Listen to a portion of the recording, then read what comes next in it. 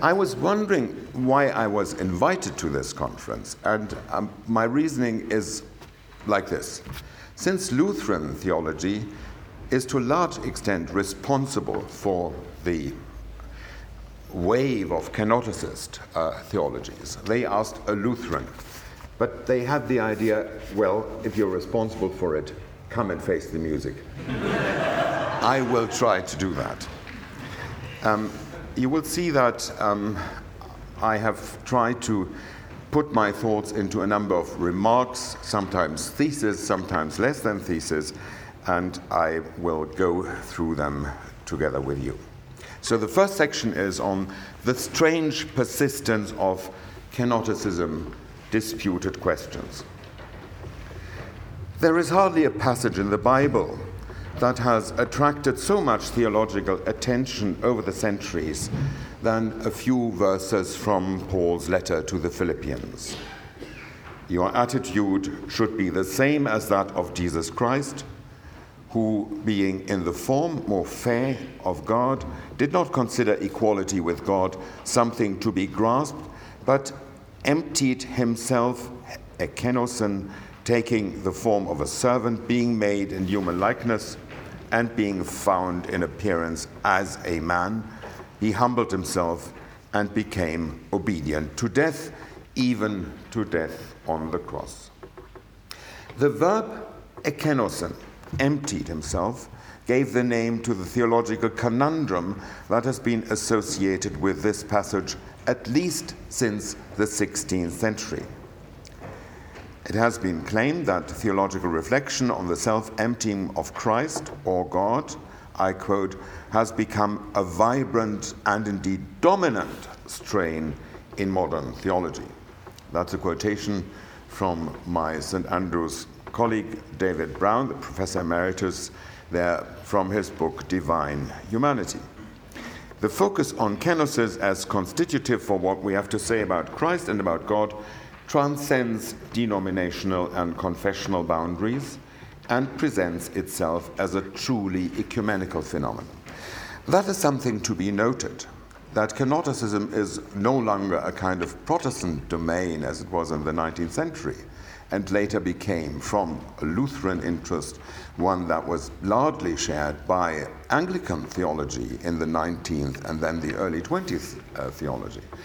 But it is now to be found in every denominational family, especially also in Eastern Orthodoxy, where, for example, Bulgakov's great work, The Lamb of God, is a kind of very intense canonicist theology, and you find similar tendencies in Solovyev, Berdyaev, in quite a number of important authors of that tremendous revival of Orthodox thought at the first half of the 20th century, focus on Saint-Serge in Paris.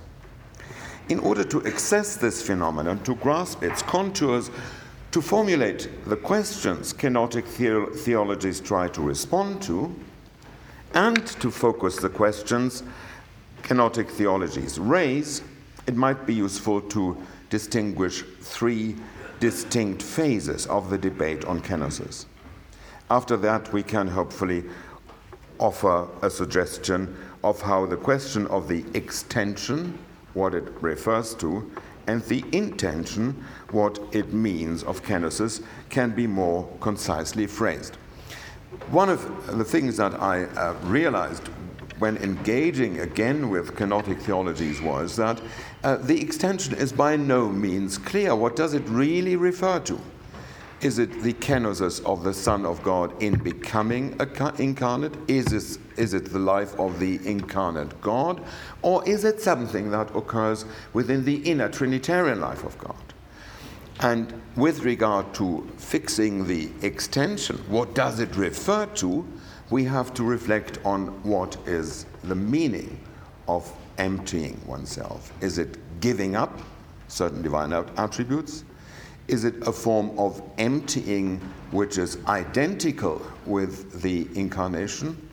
Or does it include, for example, the suspension of the exercise of divine attributes? All these possibilities are part of the discussion, And the more we can sort them out, the extension and the intention, the clearer, I think, our theological judgment can be. Then it makes sense to turn to Thomas Aquinas and Martin Luther's understanding of the passage in Paul, and to the question how it relates to ethical, Christological, and wider theological Trinitarian concerns. Selecting these two theologians hardly needs justification. However, with regard to the question of kenosis, referring to them proposes to be particularly illuminating. Thomas is often referred to as a resource for criticizing certain kenoticist tendencies, and Martin Luther is praised or blamed as one of the fathers of kenotic thought. Whether this assessment will finally stand up will be one of the questions that we will have to pursue. Now to the three and a half phases of kenoticist thought. We can distinguish at least three phases of the discussion of kenosis in the history of Western theology.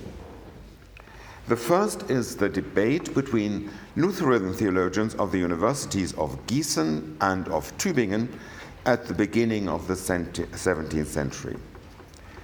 For many theologians of the patristic era, like Athanasians, Gregory of Nyssa, Cyril of Alexandria, many others, the term kenosis ex inanitio, mentioned in Philippians 2:7, referred to the incarnation as the assumption of human nature by the Logos, and described the mode in which the Logos, who reigned every occurrence everywhere, became present in the human Jesus. There was no indication of any surrender or cessation of divine attributes in the incarnation in the patristic theologians. Since from an Athanasian perspective, the assumption of human nature is the foundation of every soteriological effect of the coming of Christ, such a consideration did not and could not occur. The debate which developed between the Lutheran theologians of the 17th century moved the focus from the event of the incarnation to the life of the incarnate Lord. They presupposed the communication of attributes, communicatio idiomatum, on the basis of which, in the unity of the person of the incarnate Lord, his human nature participates in the divine attributes. It's very important to emphasize time and again, this can only apply to in the unity of the person of the incarnate Lord. There is no way of taking that particular emphasis away, otherwise one gets into rather serious theological difficulties, which probably would end with the philosophy of Feuerbach. If Jesus participates in the attributes of the divine nature, how can his real humanity be maintained? That is the question. The Tübingen party maintained that Jesus possessed from his birth the attributes of the divine nature, also in his human nature, because of the unity of the person of Jesus Christ, and that he had also used them, but not publicly. In his earthly life, the divine attributes remained sometimes hidden. Krypsis is the Greek word which they used in order to describe that. It's a cryptic interpretation of the Akenosan passage in Paul. With this position, they could defend the Lutheran doctrine of the ubiquity of the human nature of Jesus in personal union with the divine nature after the exaltation. In contrast to this view, the theologians from Gießen followed Martin Chemnitz's interpretation of the ubiquity of the human nature of Christ as a form of presence that occurs in all places the exalted Son wills it. This particular form of teaching is known as multi-volley presence. So it can be in many different places when the divine Son wills it. It's not an automatic implication of the exalted status of the divine Son. And that they interpreted as kenosis. they assumed a real cessation of the use, of the exercise of divine attributes during the life of the incarnate Lord. While the Tübingen position could be seen as jeopardizing the full humanity of Christ, you will remember that Yves Congar famously criticized Martin Luther's theology for being a monophysite Christology, because the humanity of Christ didn't have full weight in his Christology. That is also something that the Gießen theologians feared the Tübingen theologians would be in danger of. And so they could be seen as implicitly denying the full personal union of the nature. And in contrast to that, the Gießen position could be accused of implicitly denying the full personal union of the human and divine nature of Christ if the Logos reigned the universe apart from his union with the human Jesus during the incarnation. That is precisely the argument which the Tübingen party presented to the Gießen party by saying, if you say that there is some kind of cessation of the use of the divine attributes, do you not lead in the end to a Nestorian position, where during the time where you have the kenosis of the divine attributes during the incarnate life, since the Logos still maintains reigning everything in the universe, you will have to suppose that there are two supposits of the divine and the human nature, one in the kenotic state and one which is not affected by the kenotic state. We note that at this first stage of kenotic theologizing, the kenosis or crypsis refers to the life of the incarnate on earth and describes the mode of his actions and passions during the incarnation. So the real debate is always a debate about the interpretation of Scripture. How should we interpret biblical narratives where Jesus appears weak, sleeps, seems to participate fully in human life? Is that a hiddenness of his divine attributes in the unity of the person? Or is it that his divine attributes are sort of suspended while he sleeps and maybe are activated again when he performs a miracle? So there is an interest in that of maintaining the continuity of the person, but at the same time of remaining true to the biblical record. Now the second phase. For the kenoticists of the 19th century, it is not the incarnate Lord, but the creator Logos who empties himself of certain divine attributes in becoming incarnate. The reference of kenotic language has changed. In its dominant form in the kenotic Christology of Gottfried Thomasius, the Logos divests himself of the relative attributes of God which characterize God's relationship to the world, like omnipresence, omnipotence, and omniscience, but retains the absolute attributes of God, God's holiness, truth, and love. The intention of this move is clear. The kenosis of the Logos in the Incarnation is understood as a self-restriction on the part of the Logos, so that the Logos can lead the life that is appropriate to the human nature he assumed in the Incarnation. This form of kenotic Christology was intended to make the classical Chalcedonian Christology compatible with the picture of the historical Jesus as it was presented by the early representatives of historical critical exegesis, or higher criticism as that was called in the English-speaking world. So the move towards a kenotic theory was a move to integrate and somehow theologically appropriate the findings of historical critical research. If Jesus is divested of the relative divine attributes, the attributes of divinity in relation to the world, then he could be seen as the person that the historical critical exegetes describe, who doesn't really differ so much from any other human person as we know them. So it is a move of adapting to a new situation while at the same time trying to hold fast to Chalcedonian Christology. That is what characterizes kenotic Christology during that particular stage. To be able to mediate, to reconcile two worlds of theological reflection, the one of historical critical exegesis and at the same time the classical model of Chalcedonian Christology. However, is that really possible? Would the divine nature of Christ not be characterized exactly by those relative attributes which the Kenoticist said he surrenders in the incarnation?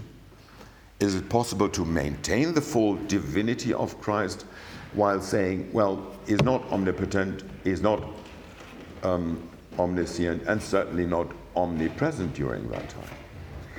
Is this distinction right between the absolute attributes which the Godhead possesses without considering the relation to the world, and those attributes which relate to the world and to creation? We could see already that in this incipient form, as introduced by Thomasius, kenotic Christology in the 19th century is a very unstable kind of theological construct. And the history of this form of kenotic theology led both to a radicalization of the kenotic motive in the Christology of Gess, for example, who postulated the transformation of the Logos into a human being, and to various attempts to prevent such a radical interpretation that would lead to an open contradiction to classical theology, Christology. In the course of this debate, the contradiction of kenotic Christologies with classical theology was picked up. Isaac August Dorner, for example, pointed to the conflict with divine immutability. If there is this self-emptying of the relative divine attributes, how do we square that with a notion of a metaphysical divine immutability? One of the possible answers to that would be to say, well, the immutability would have to be understood as the immutability of God's love, as the immutability of God's holiness, of the absolute attributes. But this is very difficult to explain, since the change seems to consist in Christ and not in the one Christ relates to. And therefore, there is a real problem here. A problem that will continue to haunt us, because how do we understand the divine attributes? How do we understand the classical divine names? Even in contemporary theology, there seems to be a tendency to regard them as characteristic of the divine essence apart from the communion of the Trinitarian persons. So that the image that is being discussed over and over again is whether it is possible that three persons, Father, Son, and Spirit, can instantiate the divine essence. This is a form of raising the questions which I think is highly problematic, as if there could be something like the divine essence apart from the Trinitarian processions in the Holy Trinity. Is it not that in this way there is the divine essence quasi lurking like a fourth person behind the Father, the Son, and the Spirit? The only way to deal with that particular danger is to say quite clearly that apart from the processions, relations, and all that follows of the Trinity, we don't have a divine essence. Because the divine essence is exactly what the Father communicates to the Son, and is exactly what characterizes the Spirit, as the Spirit proceeds from the Father and the Son. Apart from these possessions, no divine essence. If one takes this thought, however, seriously, the philosophical construct of classical theism crumbles, because this kind of notion of classical theism normally can do without the Trinity and adapts the Trinity to the philosophical theism that is there.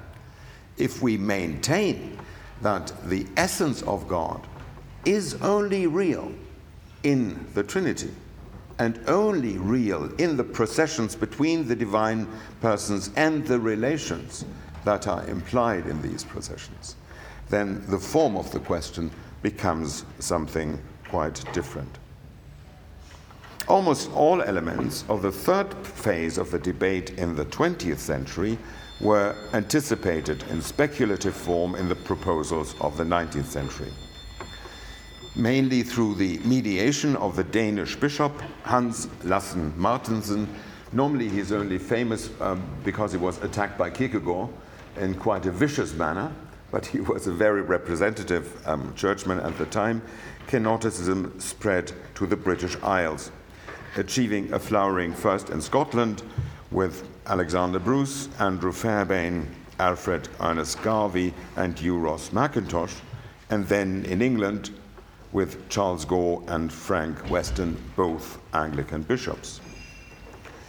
A persistent feature of the discussion of this second phase is the influence of the philosophy of German idealism, notably Hegel and Schelling, and its criticism in Kierkegaard on kenotic theologies as they were also developed within Eastern Orthodox theology.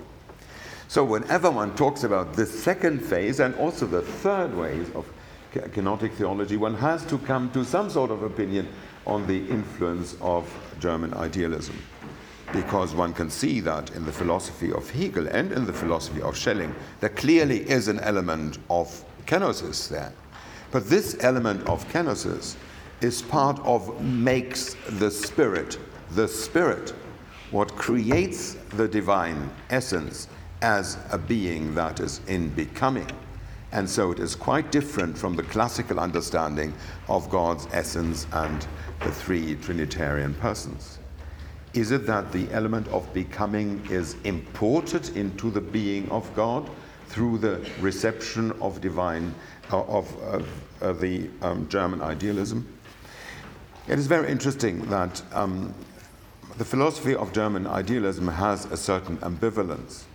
For theology, especially Protestant theology, it is also the rediscovery of the significance of the doctrine of the Trinity, which had sort of got lost during the Enlightenment. And it's the philosophers who put the doctrine of the Trinity again on the agenda, but as a way of understanding the process of the world. And there is the difficulty that is there. Perhaps the most decisive influence the philosophy of German idealism had on the Russian theologians and thinkers, on Bulgakov, Solovyov, and Berdyaev, where one can show that it is their reception, especially of the philosophy of Schelling, that leads them to their theological positions. This is also interesting because during the 19th century, Russian theology was almost completely given over to a very insipid form of Enlightenment theology, which is one of the reasons why doing serious theology moved to the writers and the novelists. And Bulgakov and Solovyov and so on, they're the ones who reclaim theology for philosophy and do so with the help of German idealism, and in this way criticize the not being very orthodox character of orthodox theology in the seminaries in Russia in the 19th century. So this is a very interesting kind of intellectual interplay that here happens, because the influence of the philosophers makes the theologians think again of theological themes. And then there is the third phase of the development of kenotic thought, which moves the focus of the discussion explicitly from Christology to the doctrine of God. If the self-emptying of the Logos is the characteristic feature of the Incarnation and the actions and passions of the incarnate Lord, does that involve a kenotic element in the eternal Trinity, in the humility of the eternal Son of God, or even in a self-emptying of God the Father? Should the dynamic within the immanent Trinity be seen as the condition for the possibility of a kenotic incarnation? It is here that a reinterpretation or a revision of the classical doctrine of the divine attributes is called for, and that the framework of substance metaphysics is questioned explicitly by some with regard to its ability to do justice to the biblical witness.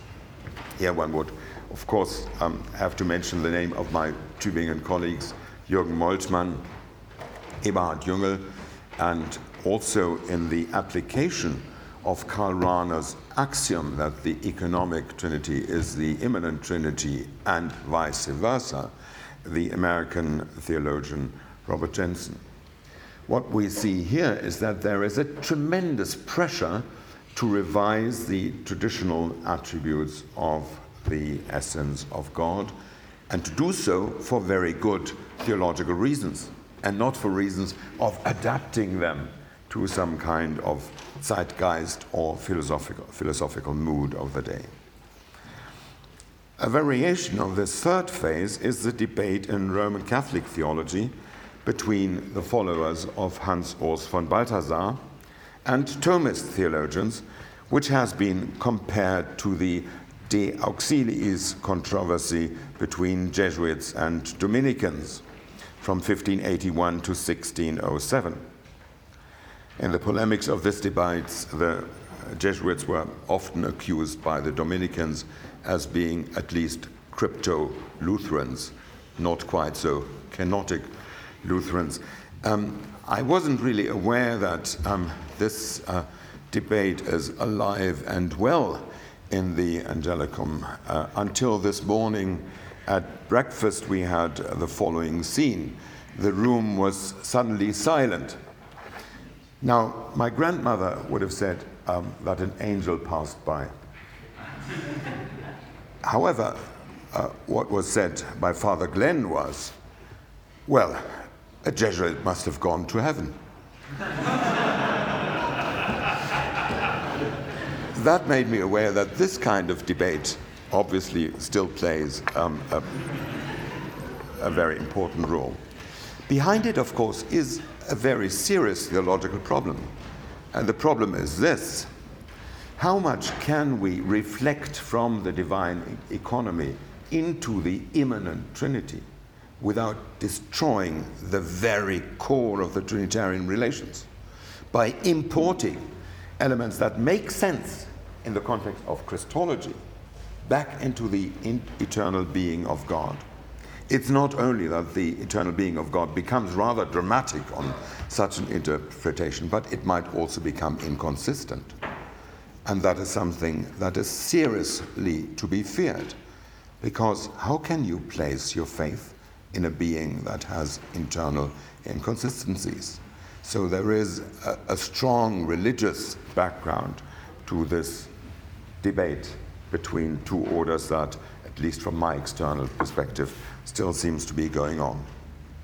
Now let us turn to Thomas Aquinas, The Self-Emptying of Christ and Its Trinitarian Foundations. You can already see from that subtitle that I rely entirely on Gilles Emery's article in Nova et Vetera and his interpretation of Thomas Aquinas' doctrine of the Trinity.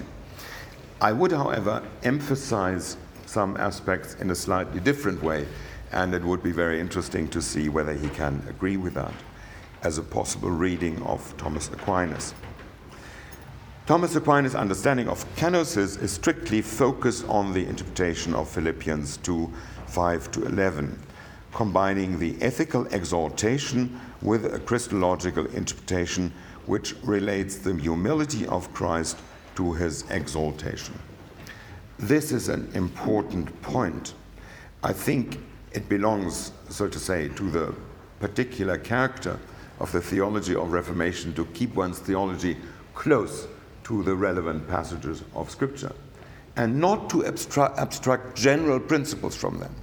So when we talk about kenosis, we must be able to make the link to that passage as a matter of theological craftsmanship and of theological virtue. With regard to the meaning of emptied himself, Thomas Aquinas maintains that the Word did not surrender its divinity, but assumed a human nature, and in this he's entirely consistent with the patristic theology. dicit ergo ex inanivit, quia humanum naturam assumpsit. It is said that he emptied himself because he assumed a human nature. Kenosis is assumption of a human nature. Human nature is, for Thomas Aquinas, as we've heard, not a developed personality, but nature in a state of potency to be filled by the identity of the Son of God. Accepit ergo naturam in persona sua, ut esset idem in persona filius Dei et filius homines. The identity that is maintained here, which is a continuous identity throughout the incarnation, including the kenosis, is based on the fact that there is no new identity element that is constituted from the human nature. It is entirely constituted in the relationship of the divine nature to the person of the Son. That is the continuous identity. The assumption of human nature in this state of potency does not place restrictions on the person of the Son of God in the incarnation. The Logos does not empty himself, but assumes a quasi-empty human nature. Father Gilles Emery has explained that just a moment ago by saying he empties himself by assuming an empty nature. And therefore, the emptying is not to be seen as an active process of surrender of anything, but as the act of assuming human nature, which in this state is to be seen as characterized by the potency to be filled with characteristic through the person of the Son. The Logos does not empty himself, but assumes a quasi-empty human nature. The self-emptying must more precisely be understood as a filling of human nature in the state of potency. Fourth, the assumption of human nature is possible because the person of the Word includes the infinity of the divine nature.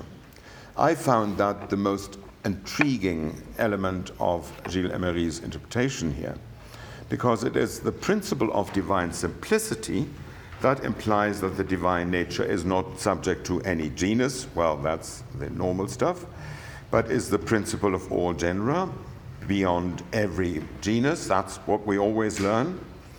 This, however, implies for Thomas in the interpretation of Gilles Emery, that the divine essence contains in itself all the perfections of the creatures.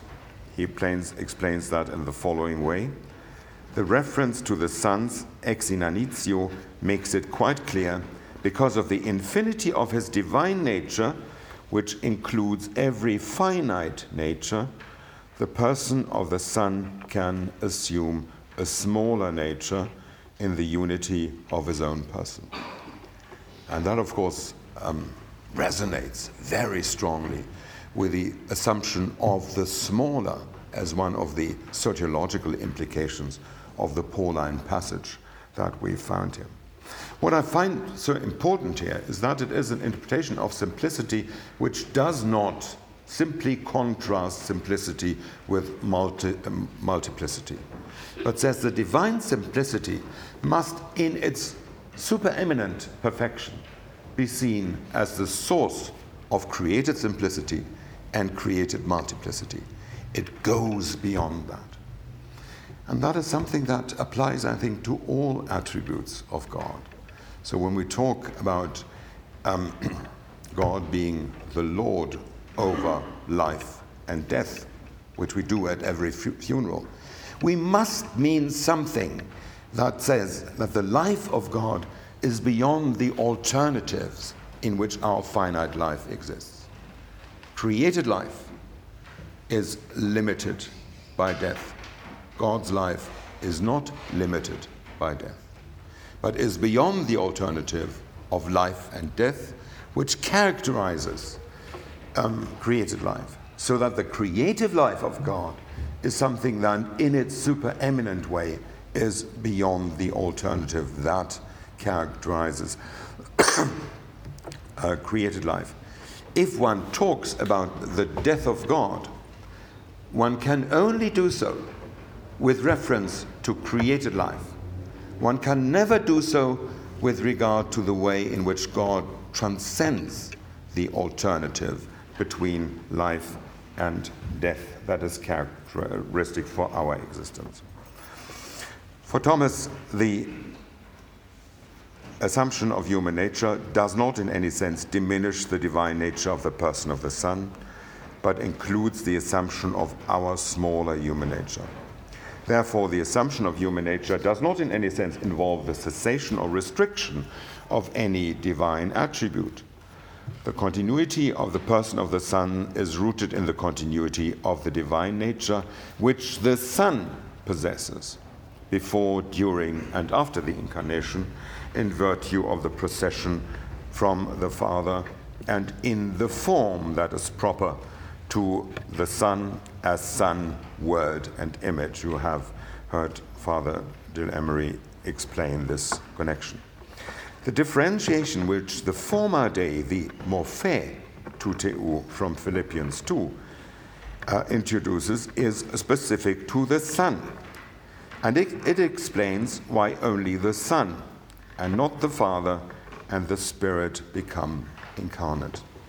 Now, what is important for me in this connection is the very specificity with which Thomas talks about Kenosis language here, because it means that the Son in the form of the Son has to be considered here. And the form of the Son is the very specific way in which the Son then is as Son, Word, and Image. Now let's turn quickly to Martin Luther. Christ's self-emptying and God's Trinitarian self-giving. Martin Luther has at various times offered interpretations of the passage in Philippians, especially in his sermons. As for Thomas Aquinas, the emphasis is on the ethical and Christological aspect, but both are comprehended in a soteriological framework. Luther therefore consistently contrasts the humility of Christ in the Incarnation, taking the form of a servant, with the self-elevation of the sinner, assuming the form of God.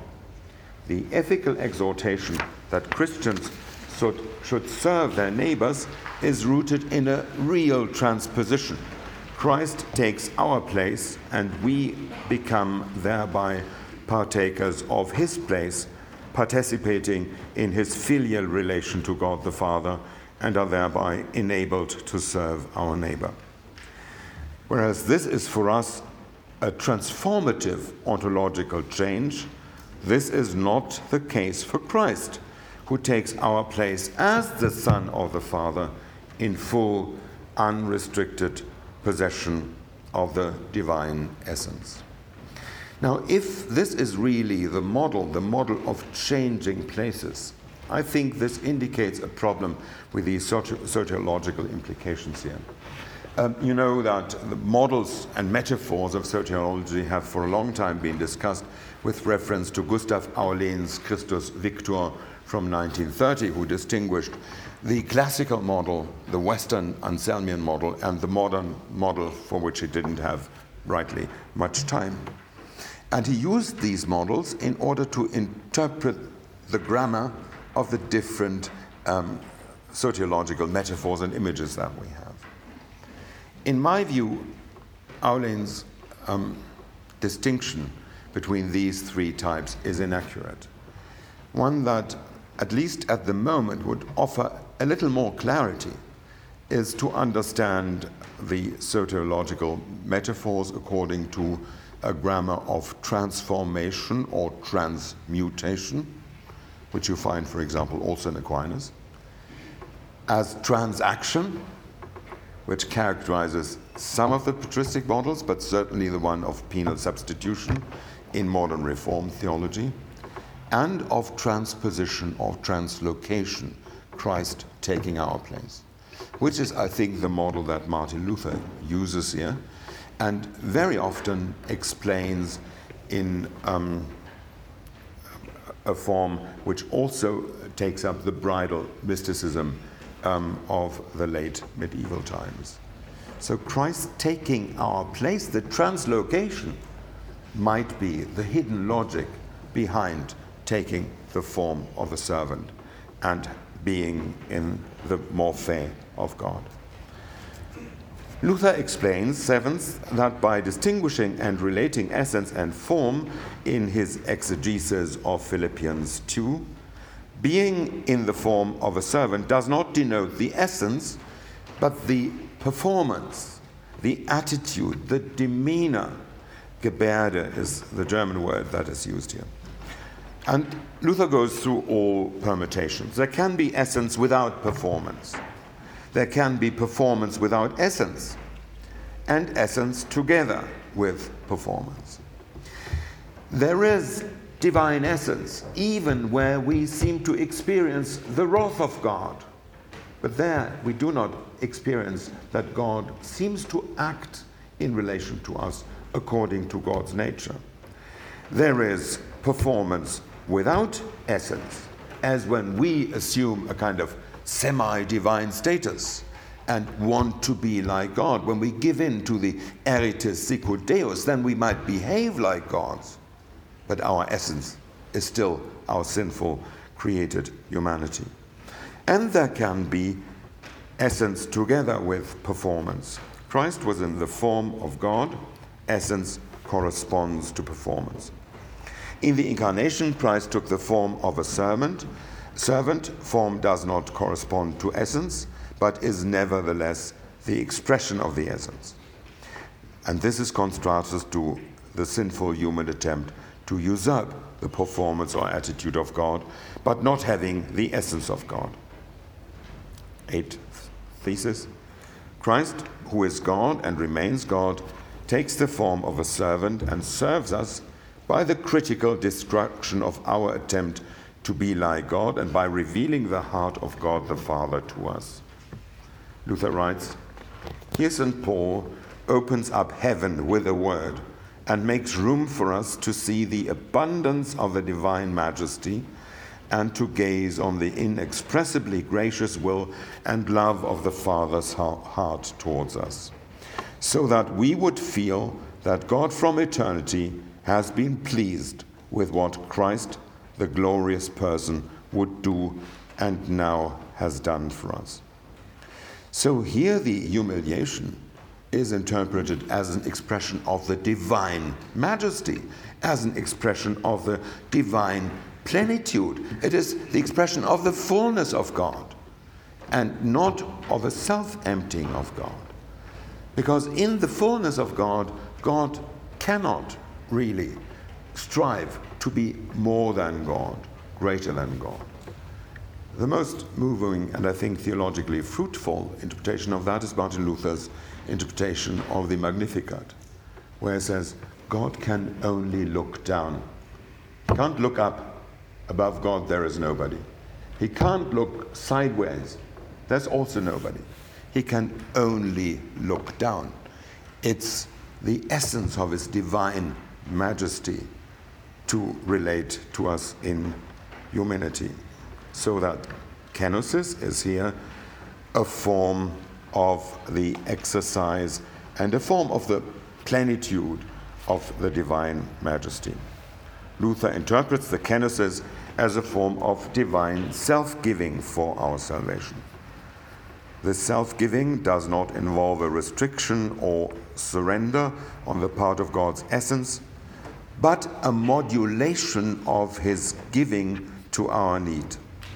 The inner Trinitarian foundation of this self-giving is the understanding of God as an eternal conversation, which in the incarnation of the Son and through the Spirit is opened up for us.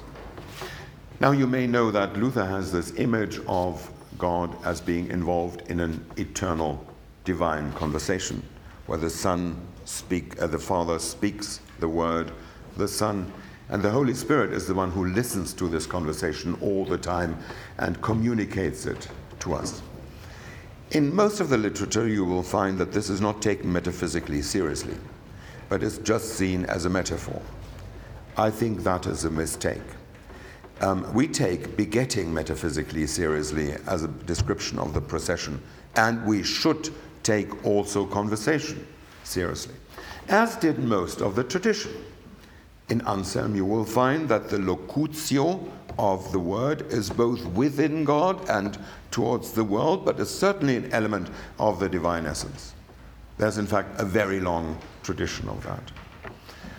Now, what concentrating on that particular conceptual model with ontological weight could help us with is to deal with the divorce of being and meaning, which has characterized most of modern philosophy, and I think most of the world in which we live in, where something exists, but the meaning of whatever exists is something that we decide upon by our form of forming synthetic judgments. For Luther, even the act of creation is an expression of the divine conversation, because every one of us is a word of God. We are all part of God's vocabulary, he says in the Genesis lectures, subject to the rules of divine grammar. How would that change our view of the world if we would understand everything that exists already invested with divine meaning right from the start? So there's something to be said for using this particular image also of the Trinity. Now, very briefly, suggestions for further conversations. The strange persistence of kenoticism points to unresolved problems in the metaphysical frameworks within which we seek to give appropriate expression to the Christian gospel. The language of the self-emptying of Jesus Christ in Philippians 2 raises a challenge to our understanding of the perfections of God and of our understanding of history, most poignantly expressed in Lessing's dictum that accidental truths of history can never become the proof of eternal truths of reason. What is wrong theologically with this statement is that it considers that there could be eternal truths of reason which are independent of God's eternal Trinitarian being, and it considers that there could be accidental truths of history which are independent of the fact of the incarnation. Both Thomas Aquinas and Martin Luther challenged the metaphysical dualism presupposed in Lessing's view.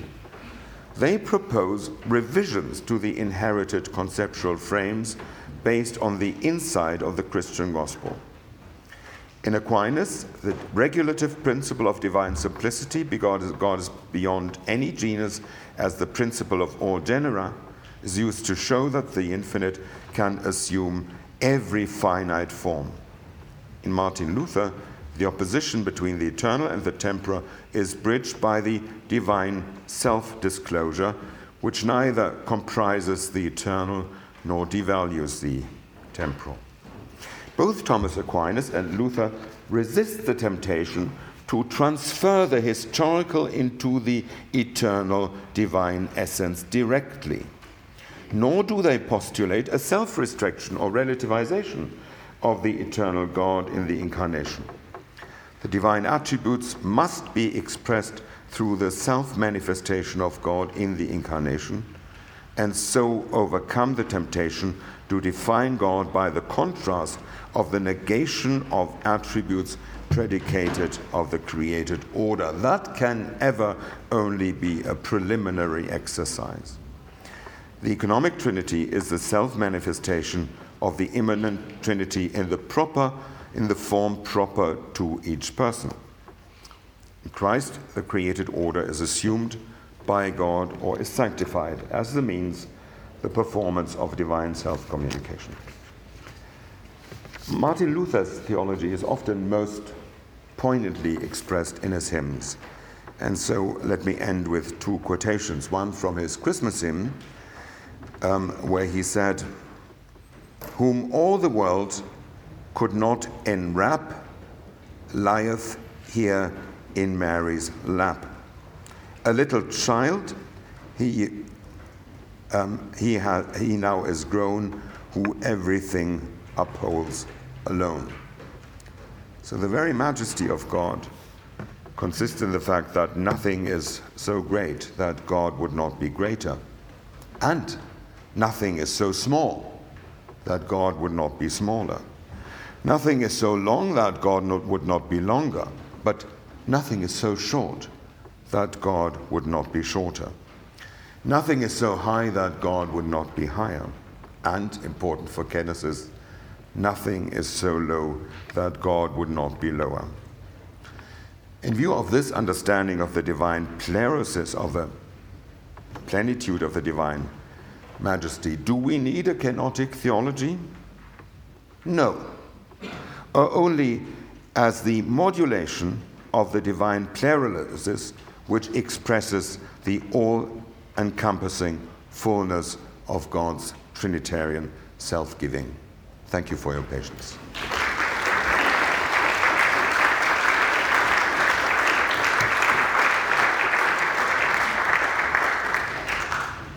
Thank you very much, Professor Scholl, for your excellent presentation. I was just going to ask about something you mentioned in the first part of your talk. You said that it is here that a reinterpretation or revision of the classical doctrine of divine attributes is called for. I believe you went on to express how it would be important to examine these in light of the doctrine of the Trinity in relation to persons. I think that's a very beautiful idea. I was just wondering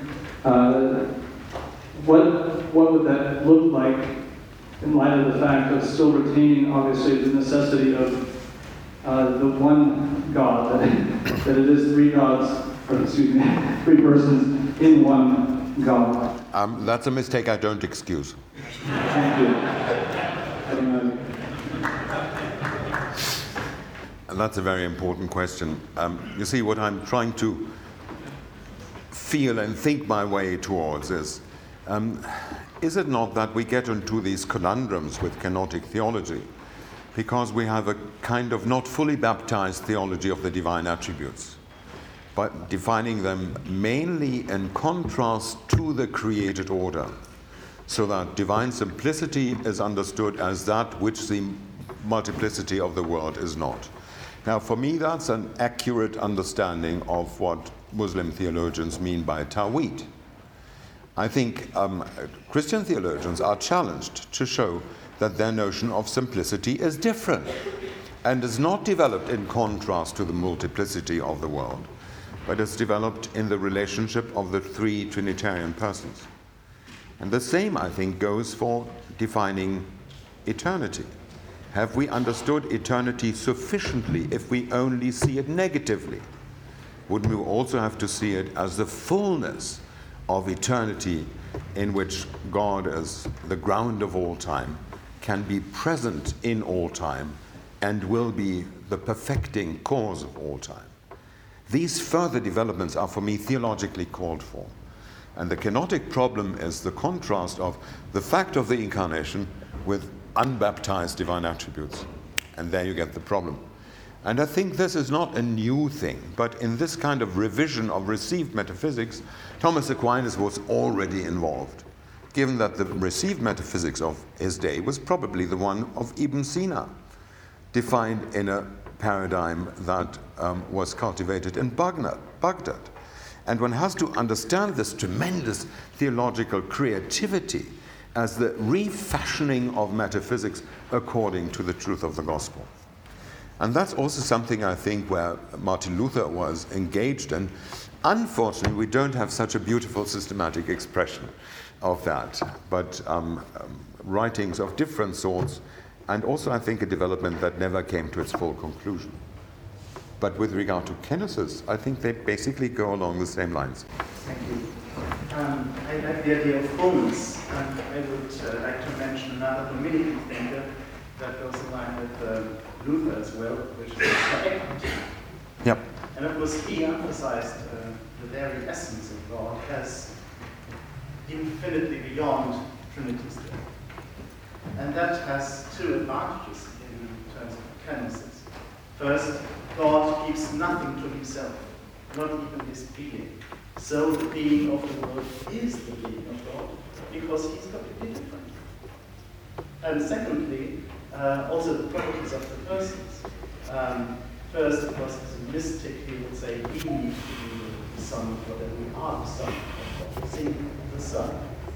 And in the Trinity, it means for Eckhart that the Son is also the Father of his Father, because the essence is infinitely beyond that. Right. Thank you very much. Meister Eckhart has a very prominent place of my list of heretics I love. But there is real heresy here. And that is that one has to maintain that there is only one hypostatic union. And only because of the hypostatic union with Christ, we can have in him and through the Spirit a filial relationship to God. And this is something that cannot be developed into a universal, general metaphysical principle, as Eckhart sometimes does it. Also, he has, instead of the locutio at the being of God, only the thought, and the dialogical element, which is so strong in the tradition, I think is a little weaker there. But I'm sure that I will not come to a, so to say, conclusive response to Eckhart during my lifetime. And there are conversations in heaven one can look forward to.